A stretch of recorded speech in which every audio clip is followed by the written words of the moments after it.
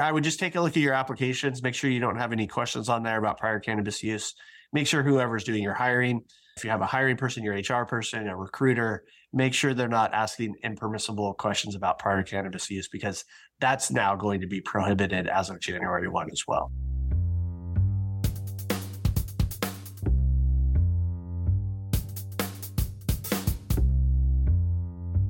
There are 4 new laws taking effect in 2024 that are the most impactful on small businesses, one of which doesn't take effect until July, but which today's guest suggests you take the prior 6 months to fully understand in preparation for complying with. Welcome to another NFIB California podcast. Our podcasts provide a deeper look into the state issues of the day affecting Main Street small business owners. I'm Tony Melandra, NFIB California Senior Media Manager. We're proud to have this podcast supported in part by 5 Star Bank, serving customers through specialized banking solutions for entrepreneurs, business owners, and community leaders in Northern California. Each podcast invites a special guest to speak on a topic of his or her expertise. Today's guest is Ben Ebbink, a partner in the Sacramento office of Fisher & Phillips, LLP, who will discuss labor and employment law and what lies ahead for small businesses in 2024. Mr. Ebbink is also legislative advocate and principal of FP Advocacy, LLC. He brings more than 2 decades of experience in labor and employment law to the firms he counsels, including 15 years as chief consultant to the California Assembly Committee on Labor and Employment. Mr. Ebbink has played a key role in virtually every major labor and employment issue to come before the legislature during his tenure, and earned a reputation for his integrity, ability to work with diverse stakeholders on all sides, and as a skilled problem solver. We're not talking about advocacy right now, says Tim Taylor, NFIB California's legislative director and host of this podcast. These bills have passed and have been signed. We're really dealing with compliance and what business owners need to know about some new laws coming their way. Take it away, Tim. Thank you, Tony. Really appreciate that. Very honored today to be speaking with Ben. Ben is somewhat of an icon, I think, in the state capitol, the labor and employment circles. He is also an attorney, and there's no shortage of labor and employment attorneys in Sacramento. But that's one thing I like about Ben is he's been on both sides of it in terms of the crafting the legislation and then sort of implementing and talking about and teaching employers how to comply with the legislation. So he's been both on the sausage making side, if you will, and also the throw the sausage into the cassoulet side of it. Really happy to have you, Ben. Thanks so much. Happy to be here again. Unfortunately, talking about new laws that small businesses in California have to comply with come January 1, but I think we're sort of used to that by now here in California. Yeah, that's right. And looking at your bio, the one thing I did know about you is that you have 8 children. I think the one question I have being in the greater Sacramento area is 8 enough? I think we might be done. I think we may have reached our capacity. I enjoy it. It's great. The only thing I'll say is I think it has trained me well in the art of negotiation. Negotiation that goes on with 8 kids about bedtimes and ice cream and all that kind of stuff. So why don't we jump right in? I mean, the one thing I would keep in mind for our NFIB small business owners and members is that we're not talking about advocacy right now. These bills have passed, been signed, and as you mentioned, go into effect January 1, 2024. So we're really dealing with compliance and what our business owners need to know about some new laws coming their way. Why don't we start with SB 616, the paid sick leave increase from 3 to 5 days? Why don't you sort of give us the lowdown on that? Yeah, that's probably, the largest bill that's going to have the most impact. And paid sick leave and leave in general really does have an acute impact on smaller businesses, I would say. A business with a couple hundred employees, to have an employee out sick, it's generally easy to absorb that and, be able to manage that absence. But when you're talking about small employers, having people out on leave is a hardship. And nobody wants to deny somebody who's sick time to get better. But the reality is, small businesses have a difficult time. Everybody else has to work more or work overtime, or you've got to hire somebody else as a temp to come in. And, smaller businesses just have fewer resources than the larger businesses to absorb and handle those kind of issues. So I definitely think this is going to be one that's felt more acutely. by the smaller employers. Again, existing law was 3 days or 24 hours. And come January 1, that's going to shift to 5 days or 40 hours. So not too many changes other than that. All the rules in terms of accrual and how you can cap usage and cap how many hours employees carry over, all those processes remain the same. It's just everything is now increased up to 5 days and 40 hours. What is the current state of accrual? Now, accrual, employers have a couple different options. So the general rule is you provide 1 hour of sick leave for every 30 hours that the employee works. For the most part, that's how many employers handle it, particularly if you have employees that work less than full time. You want them to accrue their proportionate amount. So many employers do use that accrual method. Others find the administrative burden of tracking that, keeping track of hours and making sure you're giving them 1 hour for every 30 hours is too burdensome. And so some employers do a front load method, which is you give all the employees their maximum amount of leave. In this case, it'll be 5 days or 40 hours right up front, at the beginning of the year. And then they have that for the remainder of the year. So there's pros and cons with those two different approaches, but those are generally the methodologies that employers use. And the employer can choose which of those methodologies works best for them. Yeah, it's up to the employer how they want to handle that. And again, every business is different. I've got clients all across the spectrum who do one of those two different approaches. Right. Ben, can you tell us about some other types of leaves when you start looking at leave beyond just paid sick leave? I don't know the exact number, but there seems to be, roughly 20 different kinds of leave. What else is there that maybe they should know about, even if it's not new for 2024 per se, about the other types of leave? Yeah, you're right. You might even be a little short. Last time I looked, I think there were, upwards of close to 30 different potential type of leave. I mean, we have leave from bone marrow transplant, organ donation, civil air patrol leave, you name it, there's a leave that protects it in California. I think some of the more significant ones to be aware of, obviously family and medical leave. This is what we call in California, the California Family Rights Act. It's our state version of the federal law, the Family Medical Leave Act, the FMLA. So what's notable here is this law used to apply in California to employers with 50 or more employees. And we recently changed that and brought that all the way down to the very smallest employers in the state. And it provides for up to 12 weeks of unpaid leave to care for your own serious medical condition or medical condition of a family member. So again, it's not paid leave, but again, the prospect of having an employee out for 12 weeks and you have an obligation to bring them back does have an acute impact on the smaller employers. It's smaller for you to absorb when somebody's out for an extended period of time. And that's not to say anything about the merits of, somebody who got a family member who they need to take care of. Those are all legitimate, sympathetic issues. But the practical reality is it impacts the smaller employers greater than it impacts other employers. And that's why traditionally we had these laws applied to larger employers, but smaller employers were left to sort of work things out on their own in a way that works for them and their employees, given the nature of their business. And now we're eroding all those differences, and all these laws are being applied even to the very smallest employers in the state of California. That's a great update. Really appreciate that. If we could pivot now, I'd like to talk about SB 553, which was, as it was going through the process, was very contentious. It was also made the national news. Tell us about it. I know it has to do with the workplace violence prevention program being created by employers, but there's definitely more to it than that. Do you want to expound on that a little bit? Yeah, it's a pretty onerous bill. So I will say at the outset that this bill does have an exemption. It generally requires employers in every industry in the state of California, regardless of size, to implement a workplace violence prevention program.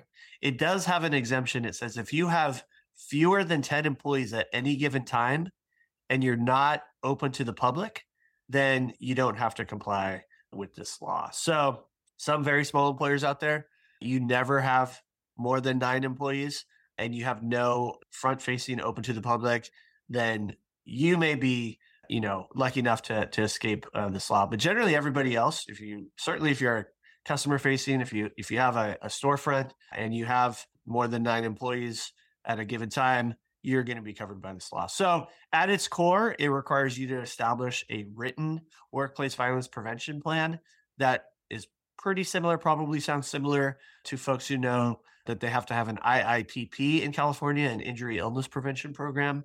But this plan is going to require a lot more work. This is not something where you can print off a template from CalOSHA's website and put your business name on the top of it and you're done.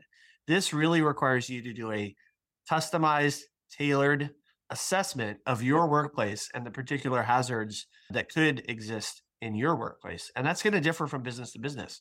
Some of you are open to the public. Some of you have customers coming in. Some of you don't. Some of you are closed shop and nobody can access the building unless they have a key or a code. Those are all different hazards, and you're going to have to establish a plan with procedures on how you're going to respond to those hazards that is specifically tailored to your business. So that's just one aspect. This bill also has an annual training requirement that says you have to train your employees every year, and potentially even more than every year. For example, if you identify a new hazard, or certainly if you have an incident, workplace violent incident at work, and you have to reassess your plan, you're going to have to retrain employees at that time. And then on top of that, there's some pretty drastic record keeping requirements. You have to keep a violent incident log, which requires you to keep track of everything that's deemed a workplace violence incident. And those are, terms that are defined in the law. And you have to document that. You have to make it available to any employee who asks for it. And you have to do that for a 5-year period of time. So that's a pretty onerous set of requirements. The legislation, this one specifically, does not take effect until July. So folks have a little bit of time, a little bit more time to implement these requirements. I'm encouraging everyone to start now, though. Like I said, this is not something a few days before July 1st, you can just print out something and you're good. You really have to spend some time taking a look at your work site, identifying potential hazards and how you're going to respond to those. So this is probably the most work of any of the bills we're talking about in terms of actual HR time, having people take a look at this so that you can be in compliance. Yeah, thank you. I think I've talked to some NFIB members about some other provisions of this bill. I think it'd be important to touch upon because I think there was a kind of a misnomer out there about what this bill did with respect to preventing employees from intervening if anybody were shoplifting. But in reality, at least my read at the time was that it didn't prevent anybody from intervening. What it prevented was an employer from forcing an employee to intervene. Can you talk about that a little bit? Yeah. The issue went through some modification, so it was sort of a fluid situation. Part of the impetus for this bill is it was pushed by a labor union that represents grocery store employees, and so they had some tragic incidents, where employees had, confronted shoplifters, other people engaged in criminal activity in the store with tragic results. Somebody pulled out a gun and shot them. So they were really pushing, we do not want employees to have any responsibility, be required to intervene in organized retail theft or shoplifting. And so that obviously got a lot of attention. I mean, there's so many news articles about organized retail theft, and we've all seen the YouTube videos of people just sort of loading up bags and no consequences and walking out. So that was a big point of controversy in this bill. At one point, the proposal was shifted to say you can't require an employee to confront somebody engaged in shoplifting or other activity unless they're a dedicated security personnel, loss prevention specialist or security guard or something like that. Even that got lots of controversy. So ultimately, that specific language was stripped out of the bill, but that's still an issue and a hazard that employers are going to have to address. And certainly, if you're in a retail situation, I think when you're looking at your hazards, doing your assessment and establishing your plan, one of the things you're going to have to address is, what am I going to tell my employees about their responsibility, their role if somebody's engaged in shoplifting or even more serious activity? What if somebody's comes in with a gun and robs the store? Those are all hazards you are going to have to address in your plan, even if the bill no longer specifically prohibits any type of certain behavior on your part as the employer. Yeah, thank you. We were certainly happy, our NFIB members were, that portion was amended out of the bill as you highlighted. How about we talk about SB 848, reproductive loss leave, while we're on the topic of leave. Can you talk about that bill and what the ramifications are for that come January? Yeah, this is just another one of those, added to the list of the 2530 leave laws in California. So last year we had a bereavement leave statute that says certain employers, you have to provide up to 5 days of bereavement leaves when an employee has a, death of a family member or a designated person. And so this is really kind of mirrors that. This is specific for reproductive loss, which the bill has very specific meaning of what these terms mean. But generally, they're talking about things like a failed adoption process, a failed surrogacy treatment, a miscarriage, or a stillbirth. So again, an employee who suffers one of these, they have a miscarriage, they have a surrogacy effort that fails, that employee would be able to take up to 5 days of unpaid leave for this reproductive loss. Again, it's unpaid, but again, if they have paid time, they are able to use that. In terms of who this applies to, this applies to employers with 5 or more employees. So if you're really, really small, this is not going to apply to you. But if you have 5 or more, it applies to you. And employees can begin taking this leave once they've worked for you for 30 days. So it's not something like they have to be a long-term employee. After 30 days, this right kicks in. There is a limitation. The law says that you as the employer are only required to provide up to 20 days a year. So, an employee can have multiple of these reproductive loss events, but there is at least some upper limit. 20 days is a lot, but at least there's some upper limit here. One notable difference between this and bereavement leave allowed you to ask for some type of documentation. You could ask for a copy of the obituary, a death certificate, even a program from the funeral home, something like that to document that there was actually a death.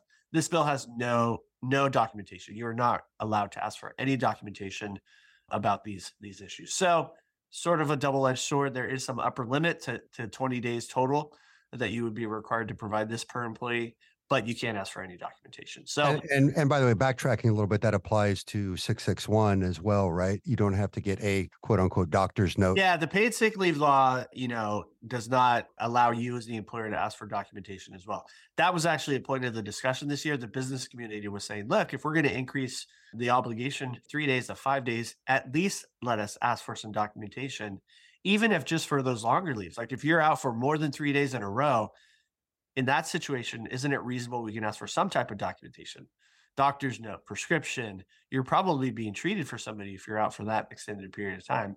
Fortunately, the legislature wasn't willing to do it. So yeah, you're right. Paid sick leave, no opportunity to ask for any documentation. And we've all seen situations where, it's Friday before a 3-day weekend or Monday after the Super Bowl, and you see the numbers of employees calling in sick. So we know there's abuse going on, and unfortunately, there's not a lot of tools you as the employer have to do anything about that. Yeah, like a kid signing for their mother going to school, Right. Certainly, though, not everybody that's sick goes to the doctor, and that's also true. Yeah, and I think that was originally part of the reason why there wasn't a documentation. I think that makes sense. If you wake up and you're not feeling good, you want to stay home for one day, you got the sniffles, probably not going to see a doctor in that situation. But if especially in this post-COVID age, I think if you're out for an extended period of time, consecutive days in a row, maybe it's reasonable to say, shouldn't there be some documentation for those longer leaves? We're talking 4 or 5 days in a row. But yeah, that's part of the debate the legislature had. And again, ultimately, they weren't willing to impose any kind of obligation.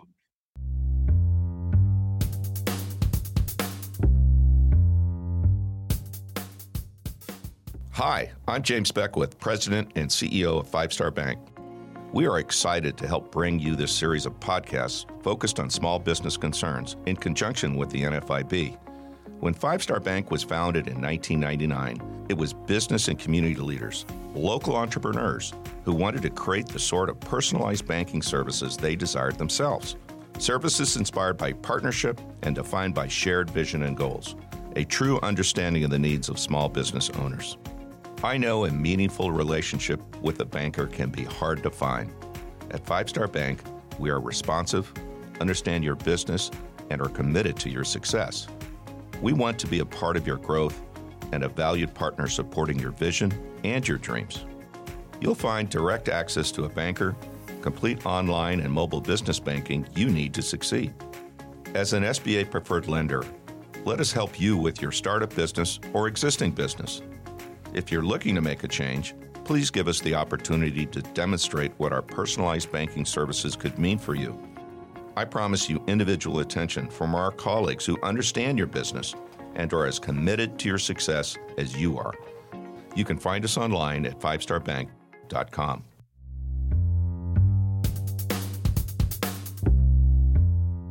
Well, why don't we move on to a very hot topic, and that is cannabis and how cannabis, there's legislation 2188 that expands FEHA as kind of in that anti-discrimination bucket. Can you talk about that a little bit? Yeah, there's actually two bills here. One of them was enacted last year, but it had a delay of implementation, so it doesn't go into effect until this January. So that's AB 2188. Essentially, that bill does two things. First of all, it says you as an employer, you're not allowed to discriminate or take any adverse action against employees if they're due to their cannabis use away from work during non-work hours, right? Because cannabis is now lawful in California, even for recreational purposes. So you can't take any adverse action against employees if it's something they're doing away from your work site on their own time. That's the first provision of AB 2188.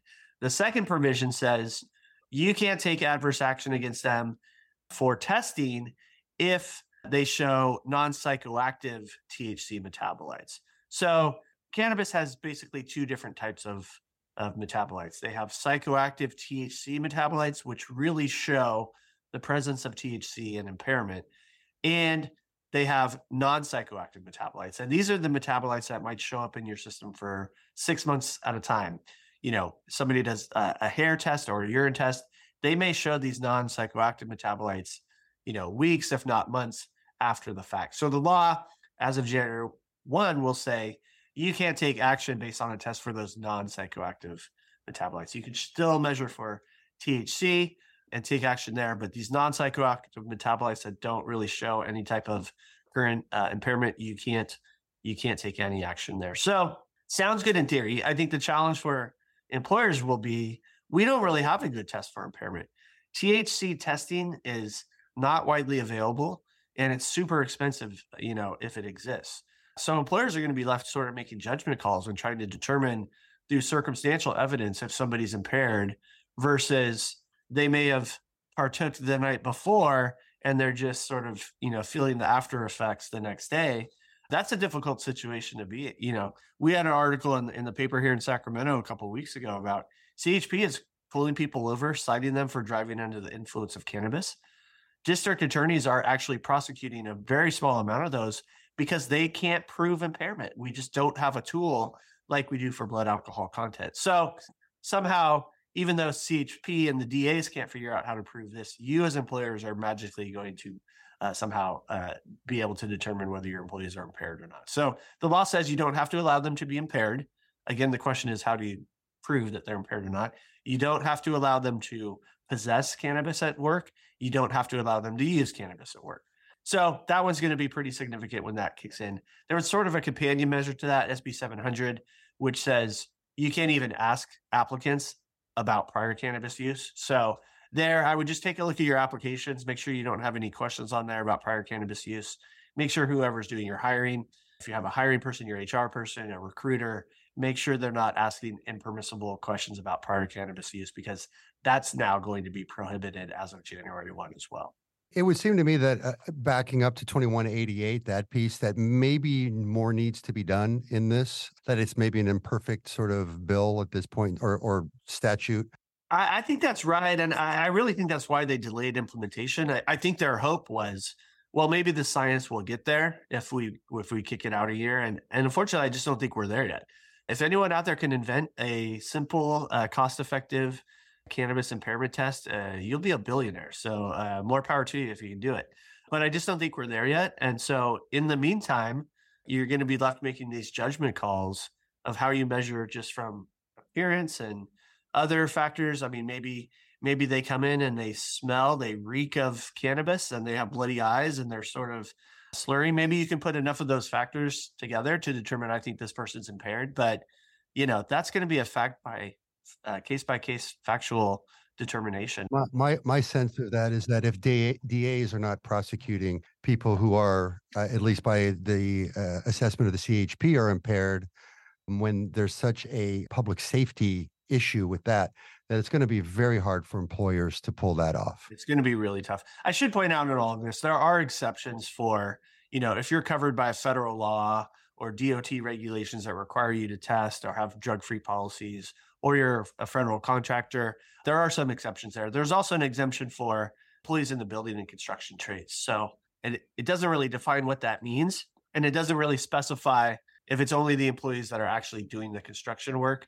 But it is an acknowledgement of, okay, maybe we want some protections of, certain employees operating heavy machinery. So it's not blanket across the board. There are some exceptions, but for the most part, if you're not covered by a federal law that requires you to do this, or a federal contractor, or you're not in the building and construction trades, these laws are going to apply to you. Well, thank you, Ben. Those are 4 great issues as we're kind of winding this up here.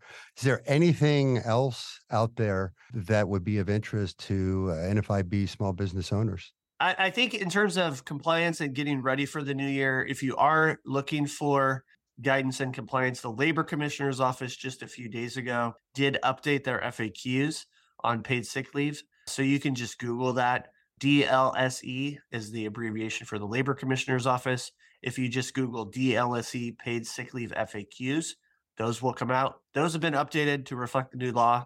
So worth a read, have your HR folks take a look at those. They, have some updated related information to that. So there are some resources out there. Obviously, talk to counsel as you make specific decisions. I would say specifically on the cannabis issue. I mean, that's an issue that's fraught with peril, and you're making judgment calls about whether to discipline somebody because you think they're impaired. You might want to talk to an attorney in those situations, because those are going to be close judgment calls for the time being. Maybe Fisher Phillips, right? Would be a good place to start. We're always happy to help. So if somebody wanted to reach out to you, they had some compliance issue and just want to talk about it, how would they get in contact with you, Ben? Yeah, so easy. Reach out to me. My information's on the Fisher Phillips website. My email address is there, bebbink@fisherphillips.com. My phone number, 916-210-0400. So a couple of different ways you can get in contact with me. I'm also on LinkedIn. It's a great way. You can find me on LinkedIn and direct message me there as well. Thank you for joining us, Ben. Really appreciate it. You're a wealth of knowledge, and your reputation is well earned. Really appreciate your time today. Thanks for having me again. One of these years, we'll be talking about good news, but probably not for the foreseeable future. Thank you, sir. Thank you. Thank you, Tim. And thank you, Ben Ebbink, for your analysis and thoughts. Again, we'd like to thank Five Star Bank for its generous support of this and future podcasts. You can learn more about Five Star at fivestarbank.com. You can find all NFIB California podcasts at nfib.com/ca/podcasts. That's nfib.com/ca/podcasts. You can also find our podcast on your favorite podcast app by searching NFIB California. I would also like to thank Multipoint Content Strategies for its production of this podcast. You can learn more about them at multipointstrategies.com. Why podcasts for small business? It has been NFIB's educational mission for 80 years to remind policymakers that small businesses are not smaller versions of big businesses, and that a one-size-fits-all rule, regulation, or tax can do Main Street enterprises more harm than good. We hope these podcasts aid in better understanding. Finally, thank you to our listeners. If you liked what you heard, please share this episode, subscribe, and give us a positive rating. We would appreciate it.